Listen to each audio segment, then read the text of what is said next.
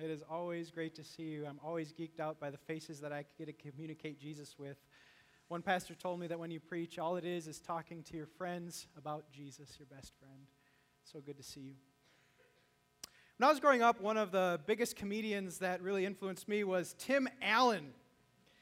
And the reason is because he had this show called Home Improvement, which was a double entendre. It not only talked about how you can remodel your home with Tim the Tool Man Taylor and Tool Time, and that's a lot of T's, but also focused on his family, whether it be marriage or kids. This was Tim the Tool Man Taylor. It was a wonderful cast. If you remember watching the show, you knew Wilson, the neighbor, who you never saw his full face, just behind the fence all the time. You had this guy, heartthrob. Anyone have his poster in your bedroom? You don't have to answer honestly, that's fine. I know you did. Justin Taylor Thomas, I tell you what. And then you had Al Borland. He was hipster before it was cool with the beard and the flannel and just awesome. But to know home improvement is to know a certain brand of tools. And that brand is Binford. To give you an example of what Binford is, it's like if you had a saw this big, Binford was this big. If the power tool had this much voltage, Binford was double. And so you saw Tim with these tools, and I never saw him actually use it properly. Usually he was just getting hurt or hurting someone else and creating a whole bunch of mess with the Binford tools. Well, I want to talk a little bit about tools with you. I was doing some research about some very useful tools. I came across a list of the 50 most useful tools. Here was number one. It's a channel lock with a lot of different heads. You have a flat head, and you have Phillips, and you have Star, and maybe some of you have something like this. I was looking at other tools, and I saw electric cords. Everyone needs a power cord. And I saw a basic hammer. You need a hammer. And it reminded me of this Kmart box set. Kmart doesn't exist, but for $40, I bought a bunch of tools, and I was ready to go. Shows you how handy I am. But this whole discussion reminded me of this one tool I bought when I was doing a plumbing project. It looks like this. And I was in the midst of this plumbing project based on YouTube and showing me what I needed. I think this is for a wrench that will twist the actual pipe. But I have no idea because I never used it. And now it's on my shelf. And I spent a good $15 on this shiny, chromy tool that I will probably never use. If there's a plumber here, you can have my wrench.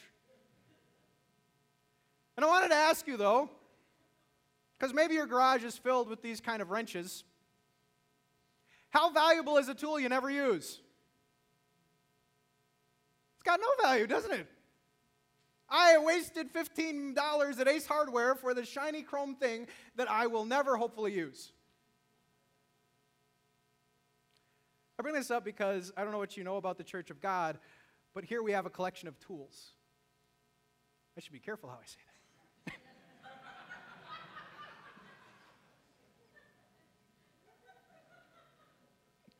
We have hammers and saws and channel locks and power drills. We have people very gifted by the Lord above in so many incredible regards. And some of you are like Binford. Some of you are so bright and so powerful, you're dangerous. But the question is, what should we do? I love the parable that Jesus told of the master with the talents. And remember this parable from our first lesson. He gave to one 5, and to another 2, and to another 1. And it kind of reminds me of a channel lock that has 5 uses, and then a hammer that has 2 you can pound and take out, and then a power cord that has 1 but still very useful. And while the 5 and the 2, they got to work, the 1 did not get to work. It didn't please God. The 1 was supposed to be an instrument used in this world and said, no, I'm not going to do that. And so just buried his gift, never using it. And it didn't please God. And what I found was our first takeaway, that a tool is only as valuable when you put it to use. Do you know God has gifted you? In fact, if you're trying to figure out your gifts, I know of no better resource than maybe this book called Strengths Finders. It's something that we've used for our staff. It's something that we use for our leadership. If you want to get an idea of how God made you and the certain proclivities that He gave you, Strength Finders is a wonderful resource that will give you some ahas. But I also love the premise of this book because this book would tell you that a strength is only a strength if you use it for others. If you have all those proclivities and have all of those abilities, but you're never putting them to use for the sake of someone else, it isn't actually a strength. It's more just like a tool on the shelf. It has no value because you're not using it. Now, I bring this up because today we're concluding our series, Dangerous Prayers. And I hope you've enjoyed it so far. Dangerous prayers. And first of all, I'd remind you, if you don't have much of a prayer life, have fun talking to God. It's so amazing that the Almighty wants to have a conversation. It's so amazing when He answers some specific prayers and just wows you by showing you He's really watching your life and listening to you. Have fun with your prayer life. But this is a series that calls your prayer life up to refine it. One that says, out of all the conversations we could have, what are the nobler, the grander, the bigger conversations I could be talking about with God? And so in the first week we said, well, God, if you would make me bold to proclaim you or live for you, that would be good. Last week we said, God, show me your will. Thy will be done, not my own. And today we have a simple prayer. It is, Lord, would you use me? Would you max out my life? And it's dangerous. Because if you're honest about that prayer, He might get you out of your comfort zone. He might lead you into paths you didn't think you'd ever go. If you're legitimately saying often, Lord, use me. Well, a leader in the discussion today is the Apostle Paul. And I love Paul a little about him. He wrote most of the New Testament, and the New Testament records his prayer life as well. And what's interesting about Paul's prayer life is that he is never known for praying for earthly circumstances. Like if you read the Bible, you never find him praying, Lord, please help Betty get a job. Lord, please, heal George. Lord, if you could provide safe travel and a good economy, Lord, that would be great. Now, it's not wrong to pray for those things, by the way. However, Paul shows us an exemplary prayer life because he's concerned with spiritual matters. His prayers have spiritual concerns. In fact, sometimes when he was telling people to pray for him, he said, when it comes to me, would you help me and pray for me that I would preach both clearly and boldly about the name of Jesus? And that has resonated with me when I consider my goals for preaching. I want to be both clear and bold for the sake of Jesus. And today we see a prayer that he has for Christians in Colossae. And if you sum up this prayer, it's basically, Lord, use them, but he says it way more eloquently. And these are the words that we get to consider. And as we turn to Colossians chapter 1, some things we do in honor of the Word of God is every now and then we stand. Could I have you stand today in honor of the fact that God is actually using these words to direct us to? So God says through the words of Paul, for this reason, since the day we heard about you, we have not stopped praying for you. We continually ask God to fill you with the knowledge of His will, through all wisdom and understanding that the Spirit gives, so that you may live a life worthy of the Lord and please Him in every way. I love this phrase. It just stuck with me all week. Live a life worthy of the Lord. Bearing fruit in every good work, growing in the knowledge of God, being strengthened with all power according to His glorious might. I don't have a lot of time to dig into this, but if you want to walk out and be used by God, it's not going to be about your strength. It's going to be about the Spirit and Him empowering you to do things you thought you could never do. So that you might have great endurance and patience, giving joyful thanks to the Father who has qualified you to share in the inheritance of His holy people in the kingdom of light. For He has rescued us from the dominion of darkness, brought us into the kingdom of the Son He loves, in whom we have redemption, the forgiveness of sins. The reason I love this prayer is because sometimes when I'm praying with other people, they respond and say, Pastor, is there something that I can pray for when it comes to you? And it's usually this, that I would live worthy. Worthy of the name Christian and worthy of the name pastor. I have a great opportunity. Would you pray that I could live worthy of the God I represent? That's my prayer. And I encourage it to be yours as well. Could you turn to your neighbor and just say, let's live worthy? Let's live worthy. Let's live worthy. Let's do that. You may be seated. You may be seated.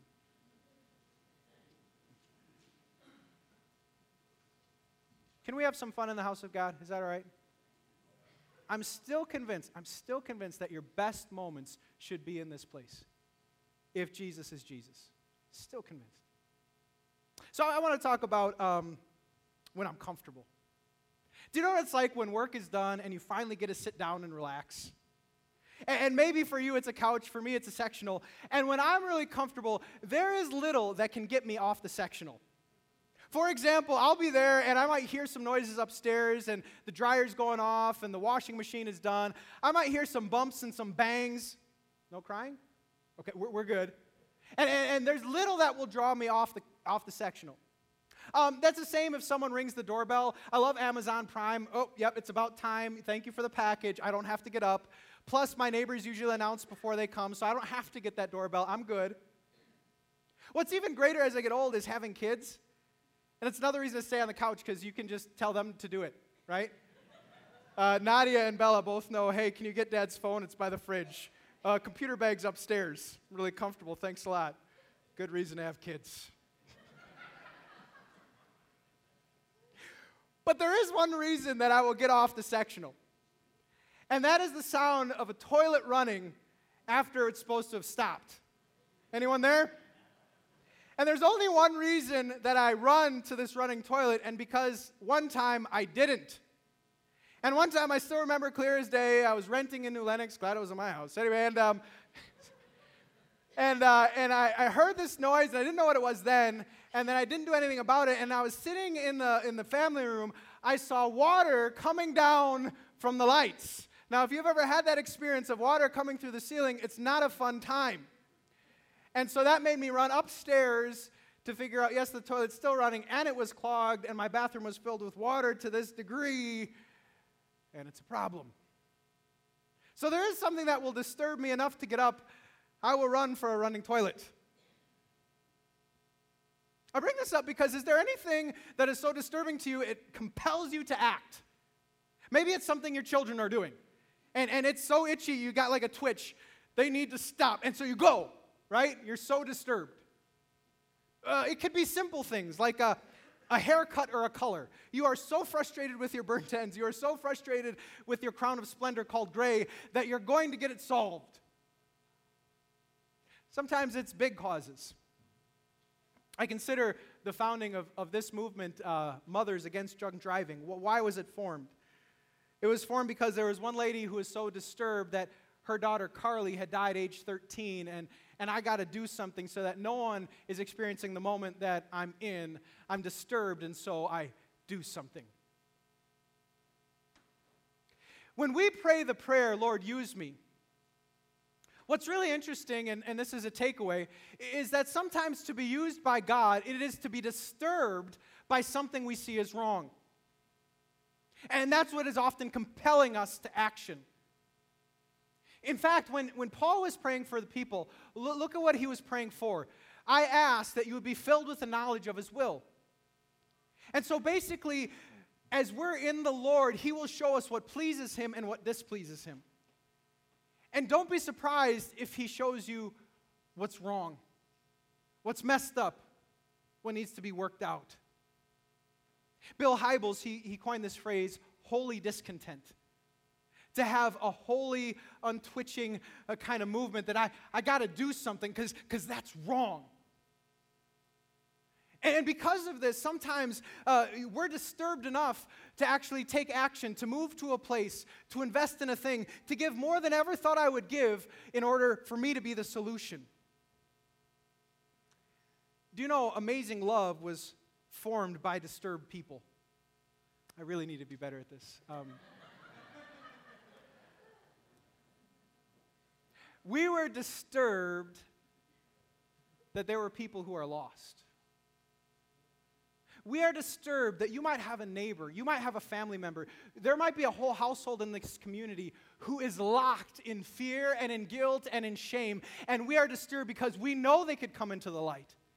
We know if they met Jesus, they could know a peace that surpasses understanding, have a joy that lasts for eternity, and be called a son or a daughter of the Most High God. That disturbs us, and we do something about it. We're disturbed because we do believe in eternity, that everyone lives somewhere forever. And if it's true what Jesus said about both heaven and hell, then there is not a person, not my worst enemy that I want in that other place. I want everyone, my worst enemy and everyone in between and those closest to me, to join me in heaven, where there is no mourning or crying or sadness or pain, for everything else is done away with. Why I'm a pastor, I just want to party with you guys forever. I want to do that forever. I want to bring a lot of people with me. What about you? So yeah, we're disturbed. In fact, our church, we're disturbed by lost people, and I think it's a good disturbance. In fact, the drumbeat we've been marching to is a story that Jesus told. The story went something like this, that once there was a shepherd, and the shepherd had 100 sheep. And there was one sheep that went off and got lost, and the shepherd did something kind of crazy. He left the sheep. And why does he leave the sheep? It's a picture of church people. He left them because they're good. They know Jesus. They're okay. They might, be annoying and have different things, but they're okay. They're not lost. And so he leaves them, and he does whatever he can do to find that lost one. Going through thorny bushes and ravines, and even if he has to grab that sheep, put it on his shoulder, he's going to do that to bring that lost one home so it can be safe again. In the green pastures and the still waters. And so that's what we do. And we're okay to, again, do whatever it takes so that someone might know Jesus. And what has this led to? It reminds me of our holy huddle. We have about 20 people on average that gather every Sunday saying, Lord, use me. And we're trying to get to this point where we say, it's not about me, it's about others finding Jesus today. And so we serve. It's a beautiful thing. It's the reason that I've heard from you. And all your efforts to invite other people and all your efforts to show love and to serve the community. It's the reason that Amazing Love is a polling place and we have a free garage sale. And you'll find us in the Business Expo. And we'll wear shirts about our pride for Jesus and our church because we want to do whatever it takes so that lost people can find the hope and the joy that they didn't have before. It's a wonderful mission. Because we need to live worthy. You know, that phrase still sticks with me. Live worthy, live worthy, live worthy. How do I live worthy of the name of Jesus? How do I live worthy when I consider the sacrifice that he paid to buy me? How do I live worthy? You know, it kind of reminds me of trying to be worthy of the status PK. Anyone know what PK stands for? Pastor's kid. I remember growing up and trying to live worthy of PK, pastor's kid, and some might know what I'm talking about. And you live in a little of a glass house, don't you? A glass house where you better believe people are watching what you're doing. And when I was in a small town called Beaver Dam, 15,000 people and 2,000 in our church, you better believe people were watching us where we went. And I still remember my mom telling me wherever I went to mind my P's and Q's because manners were really important. People are watching, people are watching. But do you think I could live worthy all the time? I still remember my brother was driving. We're in this car, and we are not getting along, friends. There may have been hitting. There may have been screaming. We are just like, Rah! And I look behind me, and waving at us are members from our church. And I did not live worthy of PK that day. It's one thing to live worthy of PK. It's another thing to live worthy of the name Christian, Christ follower, representative of Jesus. And what I find is that, unfortunately, many of us have not always given a shining example of what it is to follow Jesus. You know, the day and age we live in, more and more people say, you know what, I really love Jesus. I'm just not sure about the church or church people. I consider all the experiences you might have where church people were more like bratty kids fighting in the back seat than they were the love and the encouragement of God, and I consider myself included. Which is why the center of this gathering is not about me making myself worthy. The center of this gathering and why we have hope and peace is because Jesus made me and Jesus made you worthy. And that's the only way it works. It's the only status. My honor comes from God, not from me. See, on the cross, something happened. On the cross, there was this moment where the Father looked down and he saw Jesus' identity change. His identity became sinful man. And the Father, seeing sinful man, had to look away. And Jesus said, "Why did you forsake me? Because you are sinful man." He became us in that moment. But from that place, the Father now looks down, and you know what he sees when he looks at Dustin Bloomer? You know what he sees when he looks at you? Jesus, his Son. He sees someone spotless. He sees someone pure, someone holy, someone who has never gotten it wrong, all through faith. That's the peace that is yours today. You get to walk out today knowing that when God looks at you, he sees Jesus. It's beautiful. I don't know of anything better. But if it's true that God already sees Jesus, what would it be if more and more of the world saw Jesus through me? And that's what Paul wants when he talks. So we know Jesus and only Jesus can make us worthy. But what does that look like? Well, Paul said, live a life worthy of the Lord, please him in every way, bear fruit in every good work, growing in the knowledge of God. So what Paul is saying is that you want to live a life worthy, it has to do with your fruitfulness. Fruitfulness, we need to talk about this a little bit. Fruitfulness. So 3 years I planted a cherry tree. The ash borer tree had died. And 3 years later, even though I dreamed about my kids picking cherries and making my own cherry pies, and here, neighbors, I have so many. Why not? 3 years later, my cherry tree has 0 cherries. I don't know if I'm doing it wrong. Probably am. And it kind of reminds me of what happened when Jesus saw a tree that wasn't bearing fruit. For him, it wasn't a cherry tree, it was a fig tree. And I want to show you what he reacted. Seeing the fig tree by the road, he went up to it but found nothing on it except leaves. And then he said to it, "May you never bear fruit again." Immediately, the tree withered. Now, first I have to pause. I'm like, Jesus, are you just hangry? Like, it seems extreme, doesn't it? Like, you wanted a fig Newton and you're not getting one? Jesus, come on. You fasted 40 days. But then I analyzed why he was doing this with his disciples and what might have been going on. And I do believe what he was doing, he was making an illustration. See, what he wanted and what's clear throughout the New Testament is that if you are in Christ, as a vine connected to, the branches connected to the vine, he wants us to bear fruit. And so when he sees a tree not bearing fruit, he's saying this is a purposeless tree that should not exist. That's how much he wants fruit. In fact, if you don't believe that interpretation, at least believe Jesus' brother James, who says, do not merely listen to the word and so deceive yourselves, do what it says. And yet it's so easy not to.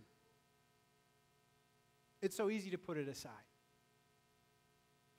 For instance, have you ever been to a conference, and you're at this conference 3 days, spent a lot of time and money. This conference made you have tingles down your spine. It caused you to cry and well up with tears because it was so great information. And you said, Eureka, like, wow, this is amazing so many times. And your binder was full from this conference. And then you went home and the binder was full. And you put the binder on the shelf. And you do nothing. That's what you do. Nothing. Except for schedule yourself for the next conference where you can fill another binder, which will also go on the shelf, so you can continue to do nothing. So if that's true in the world, is it possible that you can have Christians going from class to class and learning this and that, all about how to live, all about whether it be children or marriage or whether it be generosity or all these things, and you know it backwards and forwards, and do you think it's possible to know all that stuff and still do nothing? And our Lord would say that shouldn't be. Our Lord would say, you're a fig tree without any figs. That doesn't make any sense. So what are the fruits that God wants of us? Well, one fruit is the fruit of repentance. I don't know the last time you realized it, but it's God's goal for you to continue to change. That you shouldn't be who you were yesterday or the year before, but that you're continually refined by the likeness to the likeness of Jesus Christ. And I consider all the people that met with Jesus and did change. Like there's this one woman caught in the act of adultery, and everyone else wanted to stone her and punish her for what she did. And Jesus said, okay, if you're perfect, you can throw the first stone, if you remember this. And none of them threw stones because they weren't perfect, they were honest, and they went away, and then Jesus said, neither do I condemn you, but he didn't stop there. Do you know what he said next? He said, go and leave your life of sin. He said, you know what, that piece of forgiveness that happens through repentance, that's really, really good. But now I want you to go and leave that and never do it again. And then I hear the story of Zacchaeus who stole money and now gave money after he met Jesus. And I hear the story of the woman at the well who went and told everyone what Jesus had done. And I consider Paul's story. And those who meet with Jesus, they tend to change. And that's what God wants of us. Now, you might argue with Kanye West and the legitimacy of what's going on in his heart. I leave that up with God, but Kanye West is changing right now. Kanye West was known for not always having pure thoughts and pure words in his music, and now when he goes on his Jesus is King tour, he's telling his production crew, I don't want you looking at pornography, I don't want you having premarital sex. This is Kanye today. Kanye, who is cognizant of what his children are taking in, taking TVs out of the bedroom and being very cognizant of over what images and messages are going in their minds. Kanye, who says this, I was letting you know what the Hennessy had done for me. Now I'm letting you know what Jesus has done for me. See, if you're in Jesus, watch out, he might bring about change. But it's not just fruits of repentance. I was talking about church people, and what's really, really interesting is that the type of people God wants us to be are the most attractive people, personality-wise, are the best workers, the best marriage spouses, the best friends you could ever have. Because God wants from us fruits of the Spirit. And consider what those fruits are. The fruit of the Spirit is love and joy, peace, forbearance, kindness, goodness, faithfulness, gentleness, and self-control. Against such things there's no law at all. And so when people look at us, they should see these fruits. In fact, my mom had a great phrase. She was talking about some Christians she admires, and she said, when they smile, it's almost like you can see Jesus. That's what God wants from us. So what is it maybe that you should dwell on a little bit? If you're known for being harsh, maybe you should hear God's will is for you to be gentle. If you're known for being unreliable, maybe you need to hear God's will is for you to be faithful. Be so consistent, it's boring. If you're mastered by something, whether it be a bad habit or a substance, God's will for you is to have self-control. And what's so great about the fruits of the Spirit, they don't happen because I just put my mind to the grindstone and pull up my boots. No, they happen because of the Spirit of God. They happen as we hear His Word and receive His sacraments. The same fruit He wants, He empowers you to go and to do. But make no mistake, He wants this from us. True fruit. To close today, I want to bring up a man who kind of changed the game when it came to politics. This was a young president who, in his inaugural address, flipped the script. You consider coming into the presidency, and you consider that moment in time. Now is your chance to say, everything I promised you, I will fulfill. All the demands that you wanted, that's what I'm going to do. Don't worry, I'll make it my life's work to make sure that you're happy. But John F. Kennedy, when he took that stage in 1961, he had some phenomenal words that have still shaped our country. And he said this, ask not what your country can do for you. Ask what you can do for your country. As a politician, I'm here to empower you to make our country better. And he flipped the script. What I love about this series, Dangerous Prayers, is because it's a time to flip the script. That if you've been walking with God and your modus operandi is basically, God, you do for me, maybe it's a chance for you to say, no, God, I do for you. Pastor Craig Groeschel, where we got this series, said, rather than asking God to serve us, what if we told God we're available to serve Him? What if tomorrow morning I woke up and I put my cap on and I say, Lord, here I am. I'm the power cord. Don't got a lot, but I got something. Use me. I lower my life to raise you up. Use me. I lose myself for your glory. Use me. What if we prayed not only this, but continue to pray, Lord, let me seek your will. Guide me into what it is today as you use me. And Lord, what if we prayed, make me bold. Give me strength to walk through whatever fire, whatever difficulty. Give me that superior boldness. If we did all of this, you know it would be dangerous? Not our prayer life. The church of God. The church of God would be a movement of crazy good people. Let that be. And let it start with me. Amen. Please stand. And the peace of God which transcends